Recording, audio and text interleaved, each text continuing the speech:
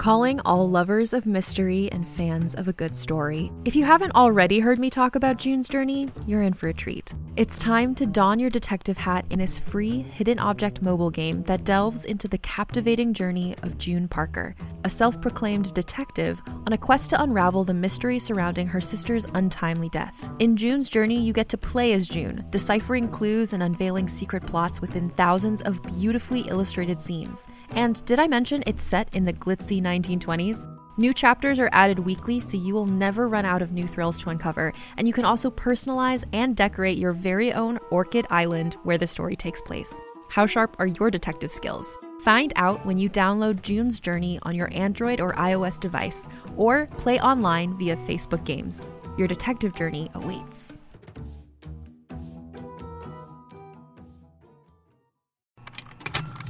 Contained herein are the heresies of Radolf Burntwine, erstwhile monk turned traveling medical investigator.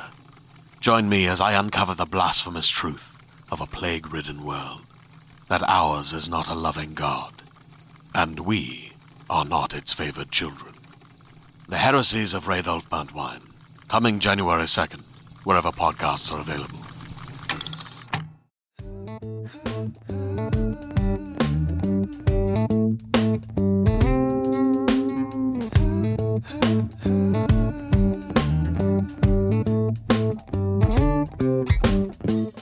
Welcome back to another episode of Awkward Sex and the City. We're here. We're loving it. We're sitting down doing work in our remote learning working situation, wherever you are. Not remote, on the train, plane, automobile. Who knows where you are right now? Because I can't see you. You can't see me. Where am I? I am in my bedroom. I'm almost always in my bedroom when I record. Guys, I have a guest today. You're going to love it. You're going to love the episode. You're going to love her. Her name is Lissa Mandel. She's one of the first people I met when I moved to New York City at a quaint little theater called the People's Improv Theater. And you can follow her at A Flock of Sandwiches on Instagram.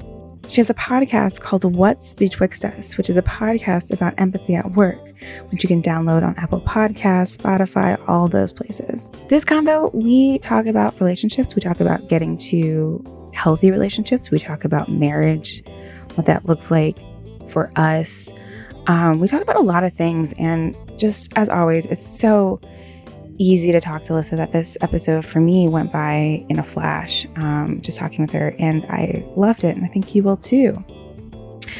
Remember to like, share, subscribe, rate, review What's Betwixt Us and Awkward Sex and the City, and I'll see you guys on the other side.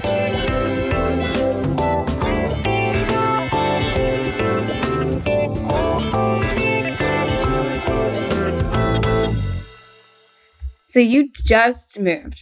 Yeah, it's like super fresh, less than a week. I live among the boxes. How are you feeling? I mean, discombobulated, but like I really needed a fresh start. Like it was getting very crunchy. So I'm grateful. Oh, good. Yeah. Is this the first time you and Phil had lived together? It's the first time we've lived together with just us. We've lived together with roommates in several different places. So okay. This feels like, I don't know, it feels like there are no distractions now, and we're both Sagittarians, and so we both are like a little bit sparkle pony syndrome. So this is like, well, okay, whatever is between us is going to come up, and we're going to deal with it. It's kind of great. I don't know. Like I've lived with my person for like 5 years now, and like everything does come up. You learn everything about each other, what you hate and what you love. It's so cool to like be walking home and like see the light on, and you know it's like your person's home. Yeah. And no one else.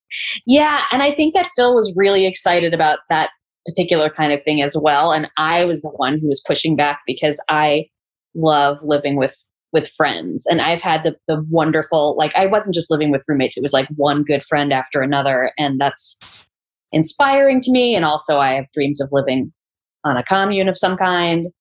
And Phil's not about that. So I think he's happy that it's just the two of us. That's fair. I don't know. Commune life could be cool. commune. I feel like I said communist life. Commune life. Commie life can be cool. I mean, yeah, I just love the idea of having my own private space, but then being able to go out in the public space and have an awesome conversation spur of the moment with whoever happens to be there. Oh yeah, totally. I could totally see you on a commune.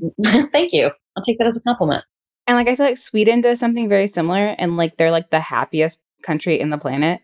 Really? There's like this thing where you can like multiple families like live in this area together, and so like one parent does dinner like 2 times out of the month, and then like one parent's like, I think it was specifically families, but it was like they shared all the responsibilities of the kids, and like they fucking loved it. There's this documentary called Happy. I think it's just Happy on Netflix, and they go into it. Oh, I'm gonna check it out. I love documentaries. I'm a doc junkie. Yeah, and it goes into like what makes people happy, what's like the unhappiest country, what's the happiest country, and like why. Yeah. And guess what? It's all about work. Yeah, of course. Of course it is. I mean, we're not, people anymore. We're just cogs in the machine. Mm-hmm. Hashtag, this is a show about communism now. Excuse me, let me get my Karl Marx real quick. So since I've known you, you and Phil have been together, I think, right? Yeah, in April, it'll be 10 years. Oh my God. Yeah, it's real weird. It's like a full, quarter of our lives. That's like a common law marriage at this point. Oh, for sure. Yeah. I mean, if we had been together, 40 or 50 years ago, we would have been married a long time by now, I think. Mm-hmm. Do you guys want to get married? I think that's the direction that we're headed in, but I have to be honest. Do you want to though? Well, I feel like I'm all about like the celebration of love and throwing a huge, amazing event for all of your loved ones. But the idea of marriage freaks me out. Not going to lie. Like the idea of being locked in until the day I die, which could be 5 years from now or 40 years from now, is like, it's hard for me. And I don't know, I've never considered myself a commitment phobe, but there's something about like feeling legally responsible to anybody other than myself is scary to me. No, I think that's totally fair. You're legally responsible for someone's loans if they die. Right. And their credit card debt if they die. Like that's wild. Yeah. But it's also the thing of like, I don't know. I never realized how much my autonomy mattered to me until recently. Mm-hmm. I started thinking about it, because like, listen, I want the proposal moment. Like I'm obsessed with that. And I want that celebration. I want that like show of, like, this is how much we care about each other. I don't think I could get really the proposal and the wedding without the marriage part. Society doesn't want that. I totally think you could. Like at the end of the day, it's just a piece of paper. So it's like, yeah, like we're marrying each other without the government involved. Yeah. I don't know. I just think that's totally, the more that I've like, the older I've gotten, the more that I've dealt with like friends' weddings and now like my own planning, it can be whatever. Your relationship, your wedding can be whatever you want it to be. Yeah. And when is yours? So we are going to get married in July of next year. Amazing. Is it going to be in New York or destination? So we want to do New York because that's like, we're like, it's our home. But everything costs too much fucking money because it's like New York. So we have decided just recently, because we were like, we don't want to just throw that much money away for a day. We're just going to invite everyone to come to the beach. Oh, I love it so much. And then everyone can be like, barefoot. Everyone can be barefoot in their bathing suits. BYOB. We're going to like put a tab. Do you know Rippers? No. Rippers is this like great burger. It's like this, burger stand's not the right word, but it has like burgers and drinks. And we're going to put like a tab down there so people can get their food there. We're going to be like BYOB, like no gifts, just come. And we'll like frolic on the beach together. Oh, I love that. I love that. I have a friend that's doing like 4 different dinners. So it's like 4 different friend groups. Oh, so she's like doing like 4 mini weddings almost. Like you can do whatever you wanted. Yeah. Yeah. I think like our families are a little bit more traditional, I think. Not traditional, but like from another generation. And I feel like if I didn't give my dad the opportunity to have like a classic splashy Jewish wedding, he would be sad. Yeah, because that's the other thing I'm kind of learning is like the wedding doesn't get to be about you. Right. It's about like who your you're inviting. family. Yeah. Yeah, your family makes it about them, which I'm like, no, this is my time. Like, this is my day. But I totally understand that like dynamic / struggle. Mm-hmm. Do you and Phil have like a ideal, like perfect dream wedding? We have only talked about bits and pieces of it. Like, you know, if I had my way, I would get married in the desert, but he is not interested in that. And all of our families would have to travel all the way across the country. So like, that's not happening. But we were talking about there being a buffet that blends our cultures. So it's like Italian food and Chinese food. And I think that would be fun. Yeah. But otherwise, I don't know. I think it would be so hard. And you can speak to this also because you're like part of a comedy community, but we have so many friends and they're all so entertaining. And I would love to be able to have a party for all of them, but then it couldn't be like, I mean, I can't pay $100 a plate for 400 people, you know? No, exactly. That's when we were like, we can't do this. We can't have, it either turns into just being like a wedding of your family and like 12 friends or like no wedding. So it's like, like you said, it's so hard. You have so many people you want to invite. Mm-hmm. And it's just like, Yeah. And then there's all the politics around that, you know, and who doesn't make the cut. I don't know. There's just so much extra drama. Yeah. Like I've known like friend fights over that shit. And I'm like, it's expensive. Yeah. It's hard. What do you think about the whole, like all of the like accoutrement parties that come with it? Like the bachelorette and all that. I think they're becoming like fucking ridiculous.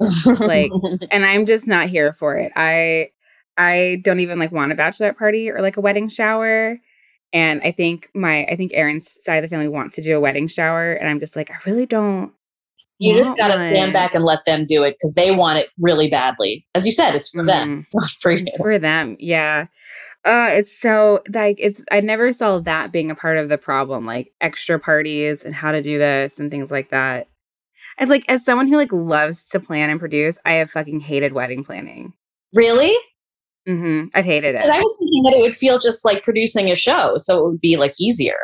No, just the amount of like shit that goes into it, and the hoops and the fees and the costs. Like once they find out it's a wedding, it's like it's a whole new thing. It's a premium, and you like can't say it's not a wedding because when you do that, then they don't have the same liability as they do, and they could literally bump your event like the day of. It's wild. And then, like, I don't know if you, like, there's no soul in the wedding industry. Like, I don't know if you saw, like, in the beginning of 2020, a lot of people lost their whole wedding and did not get, like, a refund or anything. Oh, yeah, my brother and his fiance. God. And they ended up getting married because they were supposed to get married, like, last October, I think. And they ended up getting married in May in the backyard of the house where we grew up, with literally only immediate family. And they are people who just love to dress up and do a thing. Like they're both really into rockabilly. Like they're like my brother's a greaser and his wife is like a pinup. Like she actually gets photos taken of her on old cars. And oh, hells yeah. Oh, they're so fucking cool.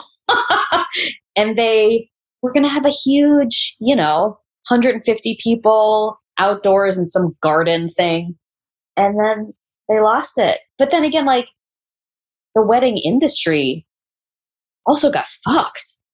I mean, not really. Like I thought it was going to implode on itself and it came back fucking stronger. Oh no. Like I reached out to this one place in Rockaways and I was like, oh, this is going to be so much cheaper.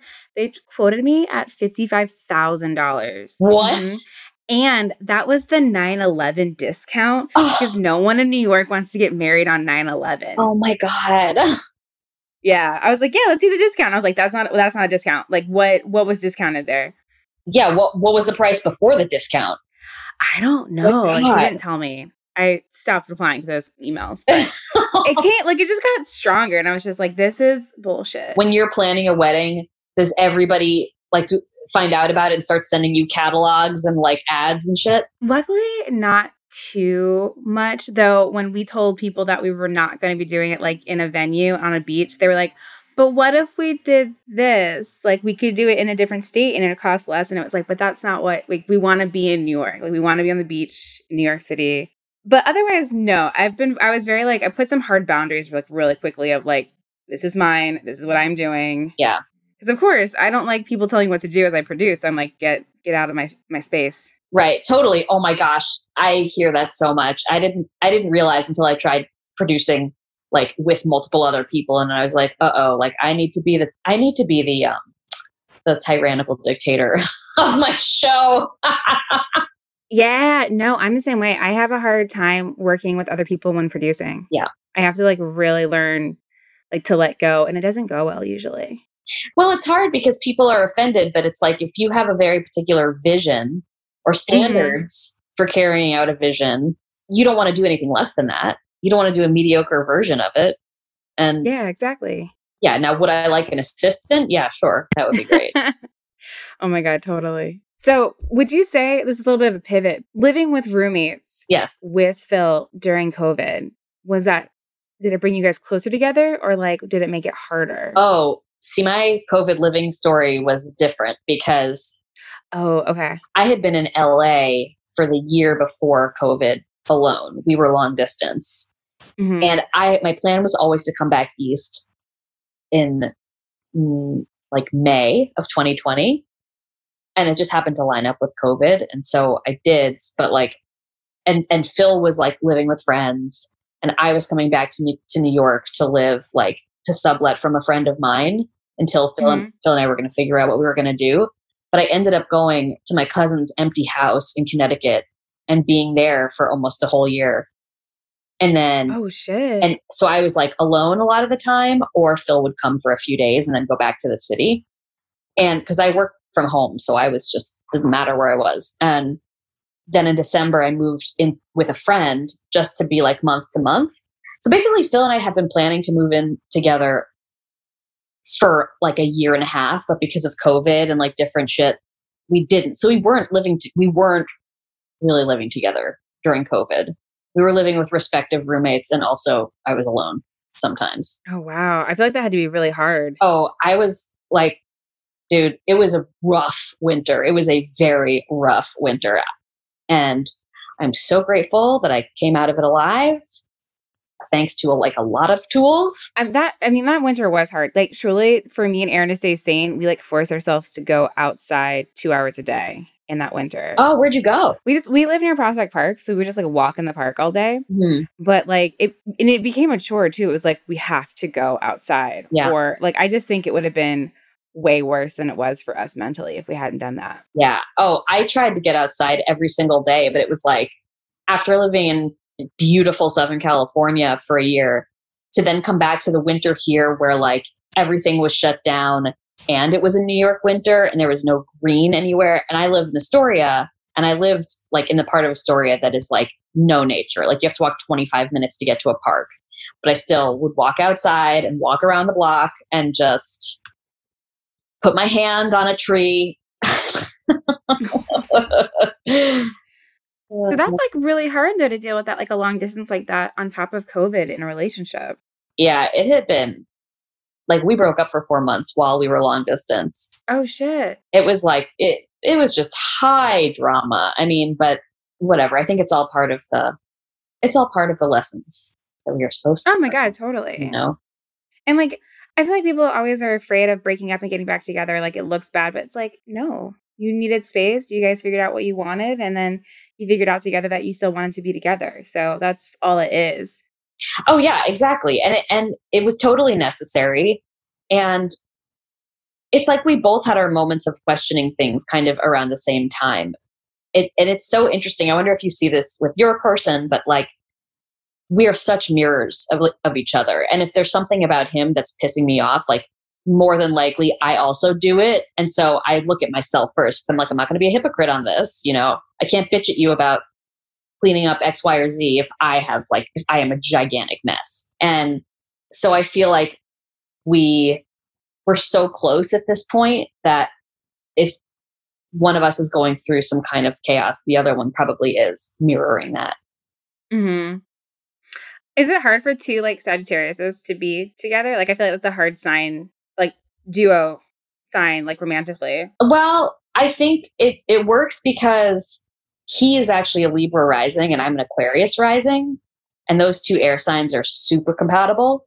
The Sagittarius just adds the little like taste for adventure. It's hard because I have more wanderlust than he does. Like definitely, like I want to live in Spain and I want to just like always be moving around. And he's a little more like, I like my couch. I'm going to have a dog and like the end.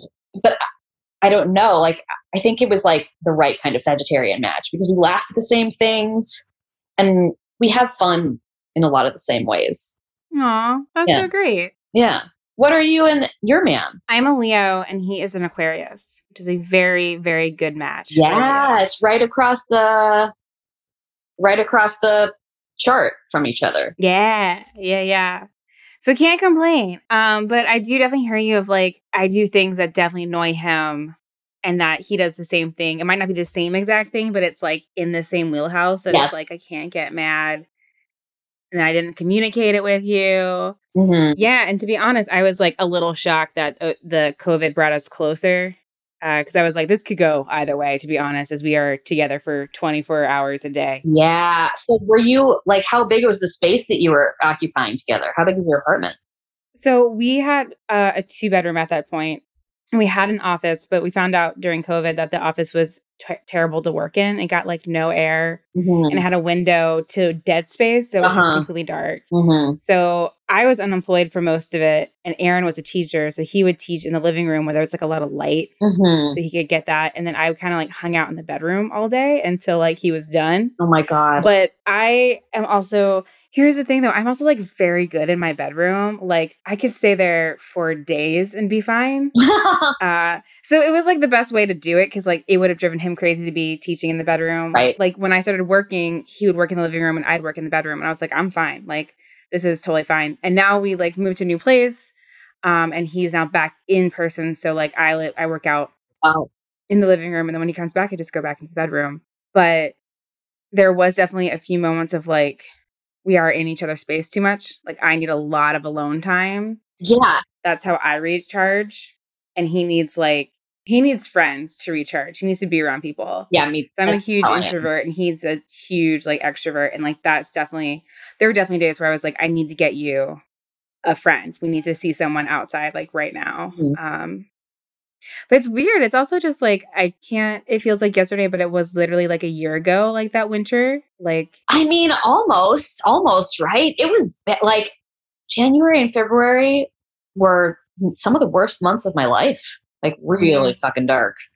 I'm so sorry. But then it led to like, I did a lot of writing. I mean, it was really sad writing, but I did a lot of good writing and I ended up doing so much therapy, so many different kinds of therapists and, spiritual people. And then I did therapeutic ketamine treatment.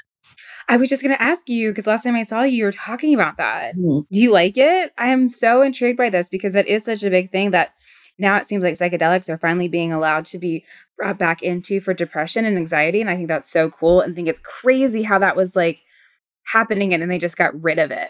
Oh yeah. I mean, it makes so much sense. So I'm an Aquarius rising and I am just, my brain is like always like looking for the patterns and the conspiracies and whatever. And I mean, I'm not a conspiracy theorist. I'm not anti-vax. So, but it's weird to think of ketamine as a psychedelic because it's not one in the same way that like mushrooms or LSD are.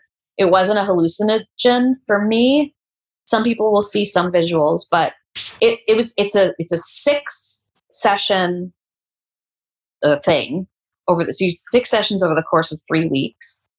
And it's all guided by and overseen by a therapist. There's a therapist with you the whole time. You're like in this, I mean, I would call it a clinic, but it feels more like a spa that has all these individual little rooms that are like really calming with these like nature murals on the wall. And there's like this leather easy chair and you have your own eye mask and you have headphones and you choose what music you listen to. And it's, and the therapist is with you the whole time.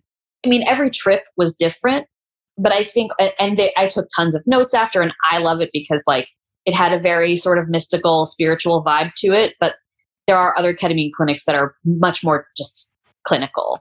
where they treat it like getting your teeth cleaned, which is so crazy to me because it removes you from your body. It's a dissociative anesthetic. But regardless of like what the trips themselves were like, it supposedly like resets your brain, like makes it like tabula rasa so that your chemicals get balanced again. And like I was on an antidepressant for 17 years, the same one. And I decided to taper off it at the end of 2019. Because I'm like, I have all these tools now, like, let's see what's underneath there. I'm a different person. And like, I did it really slowly and carefully. And I was totally fine. Like actually for most of 2020, I was totally fine. And then around September, I finished in August. And then around September, I started to wake up with this horrible anxiety stomach ache every day. Ooh. And it just grew and grew and grew. And then it was like in December that I moved back into the city and had a total nervous breakdown. Like, I think it would have been dramatic even if the medication thing hadn't happened, just because I didn't want to be in New York. But I think ultimately the medication thing was putting my body through the most insane and dangerous withdrawal. I mean, after 17 years on one thing, like I was suicidal for months and I never had been. Oh, fuck. So the ketamine, like, and I used to think like, okay, yeah, chemicals are part of it, but also like if you do enough trauma therapy and you like really work it out through the roots, then blah, blah, blah. And the ketamine really proved to me, no, it is partly chemical. Like it is partly, because I was doing all the things, all of the, breath work and meditation and yoga and therapy and all the things. And like, I still felt like it was wrong. And with the ketamine, like within a few hours of the first dose, I felt my brain returning to normal. So, wow. Yeah. And, that was, I did the course of it in July. I haven't had a dose since first week in August and it's maintained. I mean, it's really fucking miraculous. And, I'm going to be a huge campaigner for that, for therapy. I mean, also mushrooms, but that's fucking awesome. I could also see you doing ayahuasca. Yeah. Especially because that's also, is that dissociative? It's not dissociative. It's DMT, which is a hallucinogen. They call it an entheogen. God, I'm like way up the butt of this stuff, Natalie. But you can't, so ayahuasca, the active chemical in a DMT, you can't take it if you're taking an SSRI. And I'm back on Zoloft and I probably will be like forever. But it's like you can't do Molly or DMT on an SSRI because you could get serotonin syndrome and die. Oh, shit. Okay. I'm obsessed with the idea of ayahuasca. I love the idea of like being rebirthed and, healing ancestral wounds. Like I'm so about it, but it could actually kill me right now. Yeah. No, your body. Yeah. Now I used to hook up with a guy that did ayahuasca a lot and he loved it. I wouldn't say regularly, but he'd done a few, I don't know if trips are the right word, but it's like, cause it's like a multi-day thing. He'd done it a couple of times. I think I know who you're talking about. Yeah. No, you definitely know what I'm talking about. I'm very afraid of psychedelics. I'm very afraid of that type of experience. But there was a point where I was like, maybe. But then there was like a lot of vomiting involved, I think. So I was like, I have a fear of vomiting. So oh, yeah, me too. I would rather not. Ayahuasca it does that, like, if it's doing its job, you're probably vomiting or shitting your brains out. So if you sit in ceremony, they put a bucket next to you because it's like afterwards you feel amazing, but it's just like purge.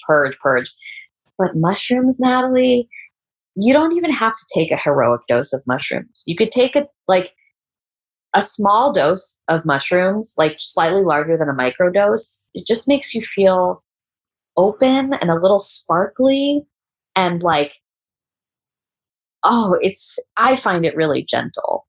If you take a heroic dose, that's a fucking lot, then you're going to be seeing colors and stuff. But like just a little bit of mushrooms, I think is really healthy.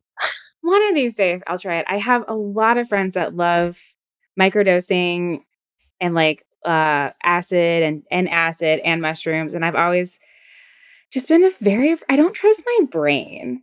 And then I had a friend that was like, oh my God, what's that movie?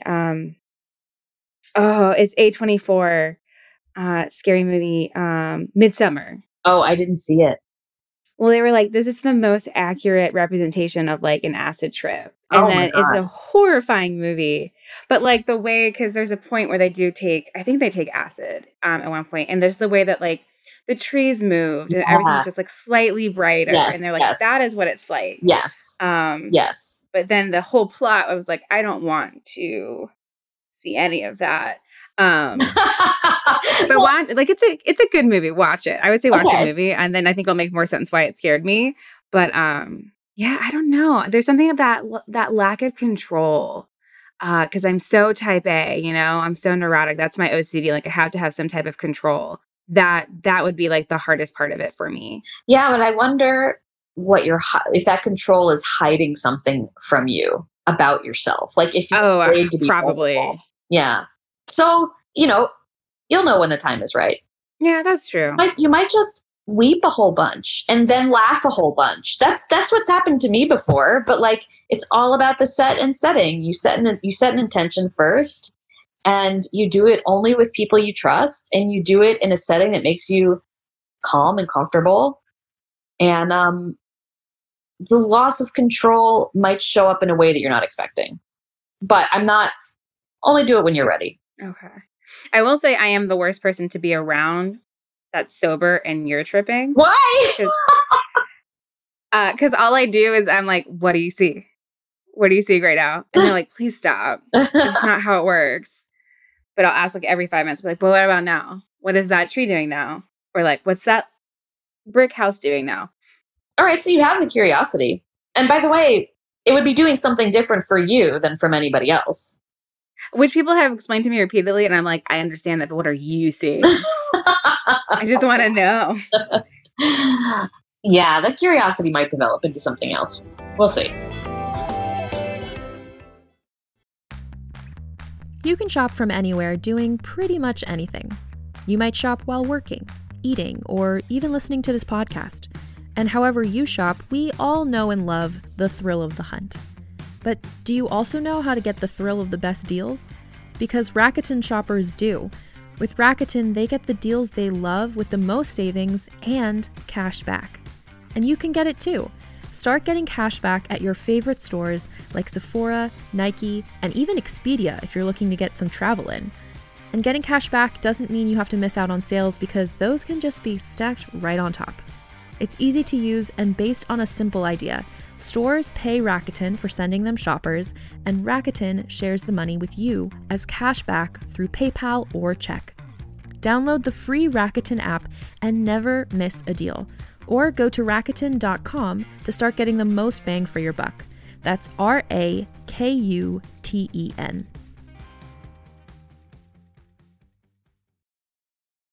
Hey there, this is Justin Bartha. I made a funny new podcast, King of the Egg Cream. It has the greatest cast in the history of podcasts with actors like Louis Black, I'm torn by my feelings for two women. Bobby Cannavale, You can eat it, or if someone hits you, you can put it on your cut. Melanie Linsky, I wonder what these marvelous things are that look just like boiled chicken feet. Jason Ritter, I can break things and pick locks and kill people. Michael Stuhlbarg, The whole point is to inspire people that they should make themselves better. Ari Grainer, No, don't whet its appetite. What are you, an idiot? me, Justin Bartha, That's not just any egg cream, that's a Lemke's special. and all narrated by the hilarious Richard Kind. This is the story of Harry Dalowitz and how he rose from nothing to become New York's King of the Egg Cream.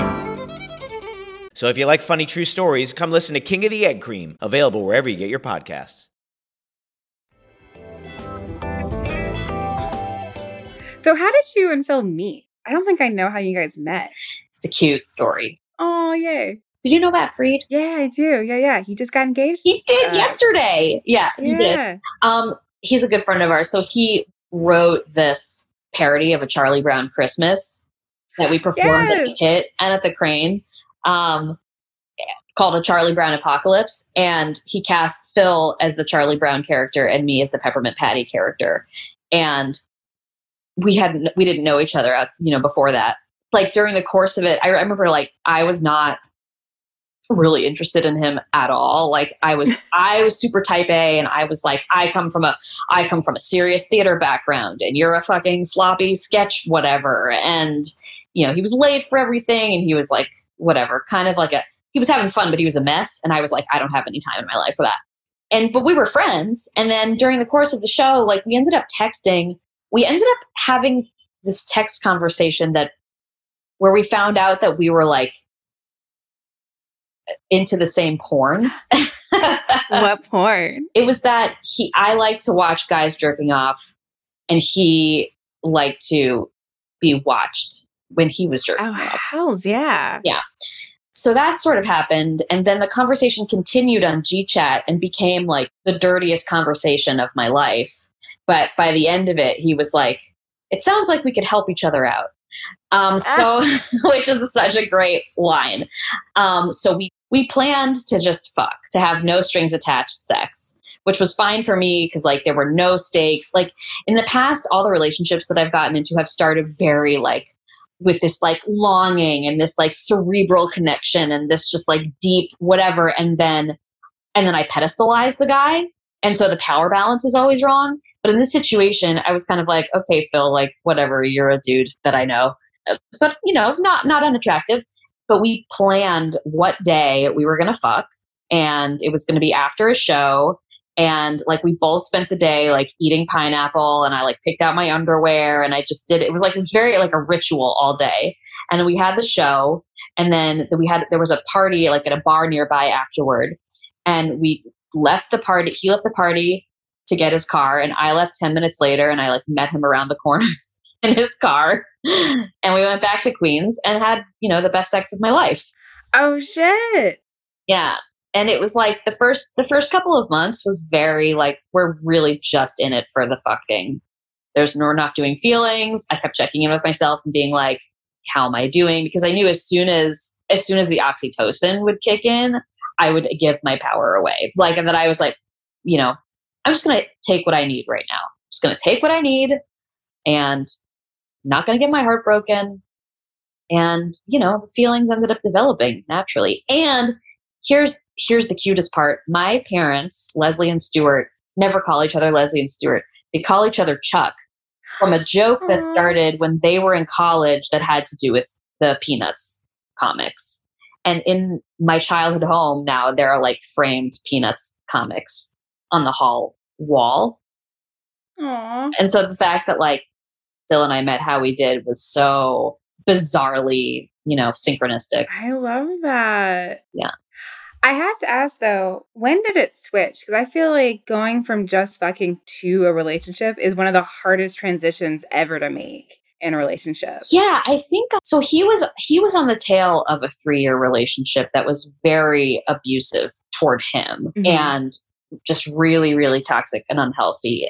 And I was sort of like the Sherpa that brought him out of that relationship. So like I could feel myself begin to develop feelings, and I would sort of needle him about it. And we were like taking drives everywhere and like going, for dinner, whatever.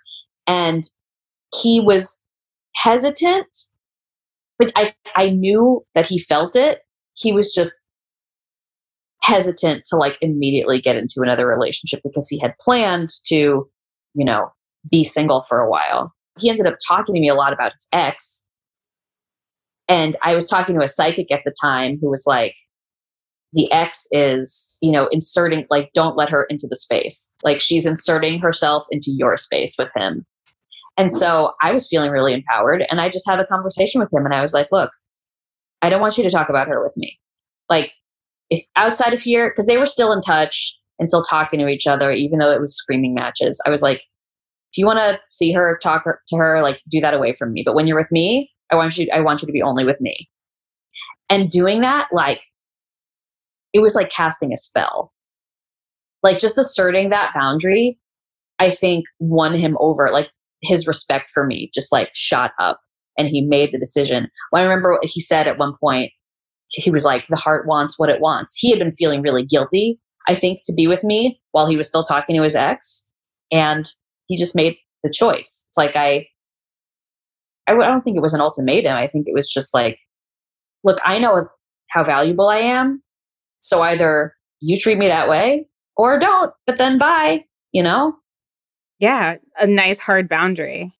It was a hard boundary. And also, like, I don't know, like he's such a romantic. And there were too many moments that like we were having so much of a good time, you know, like we were laughing always. And it was like, oh my God, you want to do that thing? I want to do that thing now too. And it was just so fun. And the fun just kept going. And it was like a really long honeymoon phase. And so the feelings just like crept into it because we were having a great time. I love that. Aw. Yeah.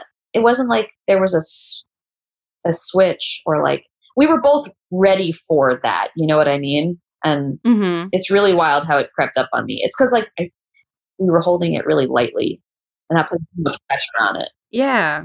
And without that type of pressure, yeah, it allowed you to explore in a way. Exactly. It was all about exploration and like play. What was your last relationship before Phil like? It was very toxic. I was with this guy and I was with him for 4.5 years and it was 2.5 years too long. Like I knew we weren't supposed to be in it, but like from the very beginning of it, it was like a trauma bond because we were both really depressed and like bonded over how much it was us against the world. But he was like, had such anger problems and such anxiety and he hadn't dealt with the grief of his father and he was too smart for his own good. He was in actual Mensa. Oh shit. And he just was like so insecure and hyper vigilant and like uncomfortable in his own body. And I was too, but I was coming out of that. And I was working in theater. I worked at Labyrinth Theater Company and he would be really, really jealous and possessive when I was going out to shows all the time and I was hanging out with the people in the company and he was like, oh, you're probably fucking all these guys. And I'm like, no, actually, nope. Like I've never cheated. And he was just, and then I wanted to start smoking weed and he started like giving me shit about it. And then he became Catholic over the course of our relationship. He went from being agnostic to being Catholic, serving in the church every Sunday and going to church every single day. And it was like, he clearly needed something to grab onto and it was not good. And like by the end, we were only having sex once a month anyway, because it was like being roommates who happened to be sleeping together. And part of the reason was because he felt guilty because with the Catholicism, he felt guilty. And I'm like, dude, you're going backwards with this. What are you doing? Yeah, like as someone who like went to Catholic school and was raised Catholic, I am a full-blown atheist now. Yeah. Like the fact that he went, I have so many questions about that. But oh God. And yeah, the Catholic guilt just like with sex and relationships, it's just like, ooh, why would you add that on top of everything else you're dealing with like mentally? Yeah, I don't know it. I think he just felt so like he needed rigorous structure. And he Catholicism just made sense to him. And it's so sad because at the beginning of our relationship, he was so like, he was into fashion and he was a DJ and he was just like a brilliant artist. And then by the end of the relationship, he was like a serious practicing Catholic who worked at Google and like was a minimalist. And I'm just like, it wasn't for me. It wasn't. What a 180. Like, holy shit. Yeah. I feel like that's what happens though too, is like my relationship before Aaron was toxic and it was just like, we're in this for way too long. Like we're both aware this isn't healthy. But then for some reason, when you go like that low, I feel like it allows you to really, like you said, just finally like explore without that type of like, the preciousness. Yeah. When you said you put someone on a pedestal, I was like, oh yeah, I've done that repeatedly in past relationships for sure. Yeah, because that came from my wound. That came from my feeling like I wasn't lovable. And so I found somebody who finally like is attracted to me or has feelings for me. I better clutch them as hard as I can, And I had been, so Phil is like my third major relationship. There was Kyle and then there was Mark and then there was Phil. And Phil is so wildly different from them. And the quality of a relationship is so wildly different. I don't know if you felt like this also before Aaron, but after Mark and I broke up, I was like, I'm in this for me. Like, I'm just going to do what I need to do now. And I started really working on my career. That was when I started doing comedy. I mean, that was when I started doing improv. And it was like this completely lovely new chapter of my life where it was like, okay, well, I'm taking care of my business. If somebody happens to come along, that's great. But if not, like, I'm doing okay. So when Phil showed up, I didn't need him. And I think that was what made it different. Oh, absolutely. And I did the same exact thing. I don't know if it was like I finally learned my own self-worth or something, or like that I was the most important. Yeah. But yeah, it was like fucking game changing for sure. Yeah. I would never go back to being in my 20s. I'm so glad to not be in my 20s. Oh my God. I think about that all the time. I totally get that. I work with a lot of 20-year-olds and like they're in like some shit right now. And I'm just kind of like, love your 20s though. Like 30s are cool too, but like, I don't know. I love the high highs and like the low lows and just, I'm a big fan of like lessons. So I'm like, oh, that taught me something. Oh yeah, for sure. For sure. But I think there was also just so much discomfort. And by the time I was in my 30s, I was like, there's still discomfort and there's still lessons, but I know who I am now and I'm comfortable in my own body now, you know? Oh yeah. But like in my 20s, I was so uncomfortable so much of the time. If it was anxiety or if it was like being in spaces that weren't like my people, you know, I don't need any more of that. No, I totally get that. And you're right. Like if I look back at like pictures of me and I'm like, I remember always thinking I was fat and like, I look back and I'm like, you were so skinny. And I used to be like, oh, how could you not like realize that now or something? And now I look at it very differently of like, oh yeah, like that's how I looked then. And I loved how I looked then. And now I'm still very happy with how I look now, even after like weight change and weight gain. Which is a big one I've had to learn just because like that runs in my family, if that makes sense. I don't want to like put anyone on blast, but just relearning, not even relearning, just like learning to love my body. Yeah. Was a big one. Yeah. That was the biggest one in the 20s for me, I think, was not having that. Yeah, that was huge for me too in my 20s. And when I was like 17 or 18, I developed anorexia like overnight. And I didn't think that that's what it was. I just thought I was being healthy, but really I was just like obsessive, and that lasted a few years. And that was also like my mother went through the same thing when she was my age, and she just outgrew it whenever she did, and then I did too.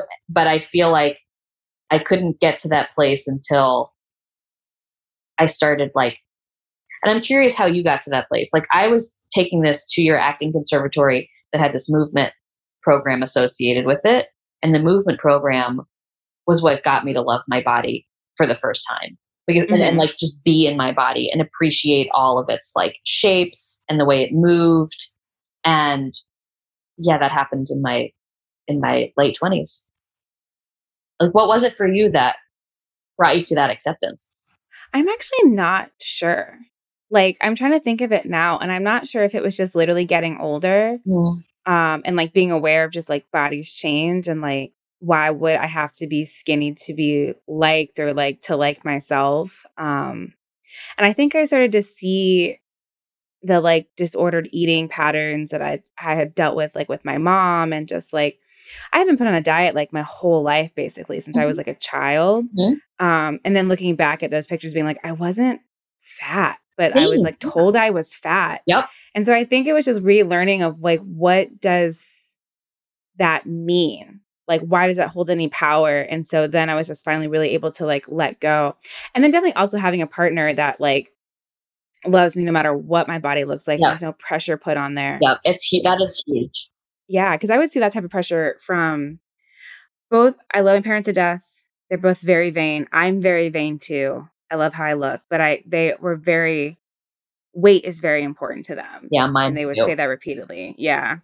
I think it's just like that was the information they were given. Generational thing for sure. Yeah. Yeah. And just learning what like actually eating healthy is and looks like and things like that. I think that was like a slow process that got me there. Yeah. Well, I'm glad that you got there. However you got there. Yeah, you too. Yeah. It's cool to be in this place where I'm like, okay, I'm glad that I got the body stuff sort of, or at least that element of the body stuff sort of out of the way. And now I just see it as this like magical vessel in which my soul gets to live.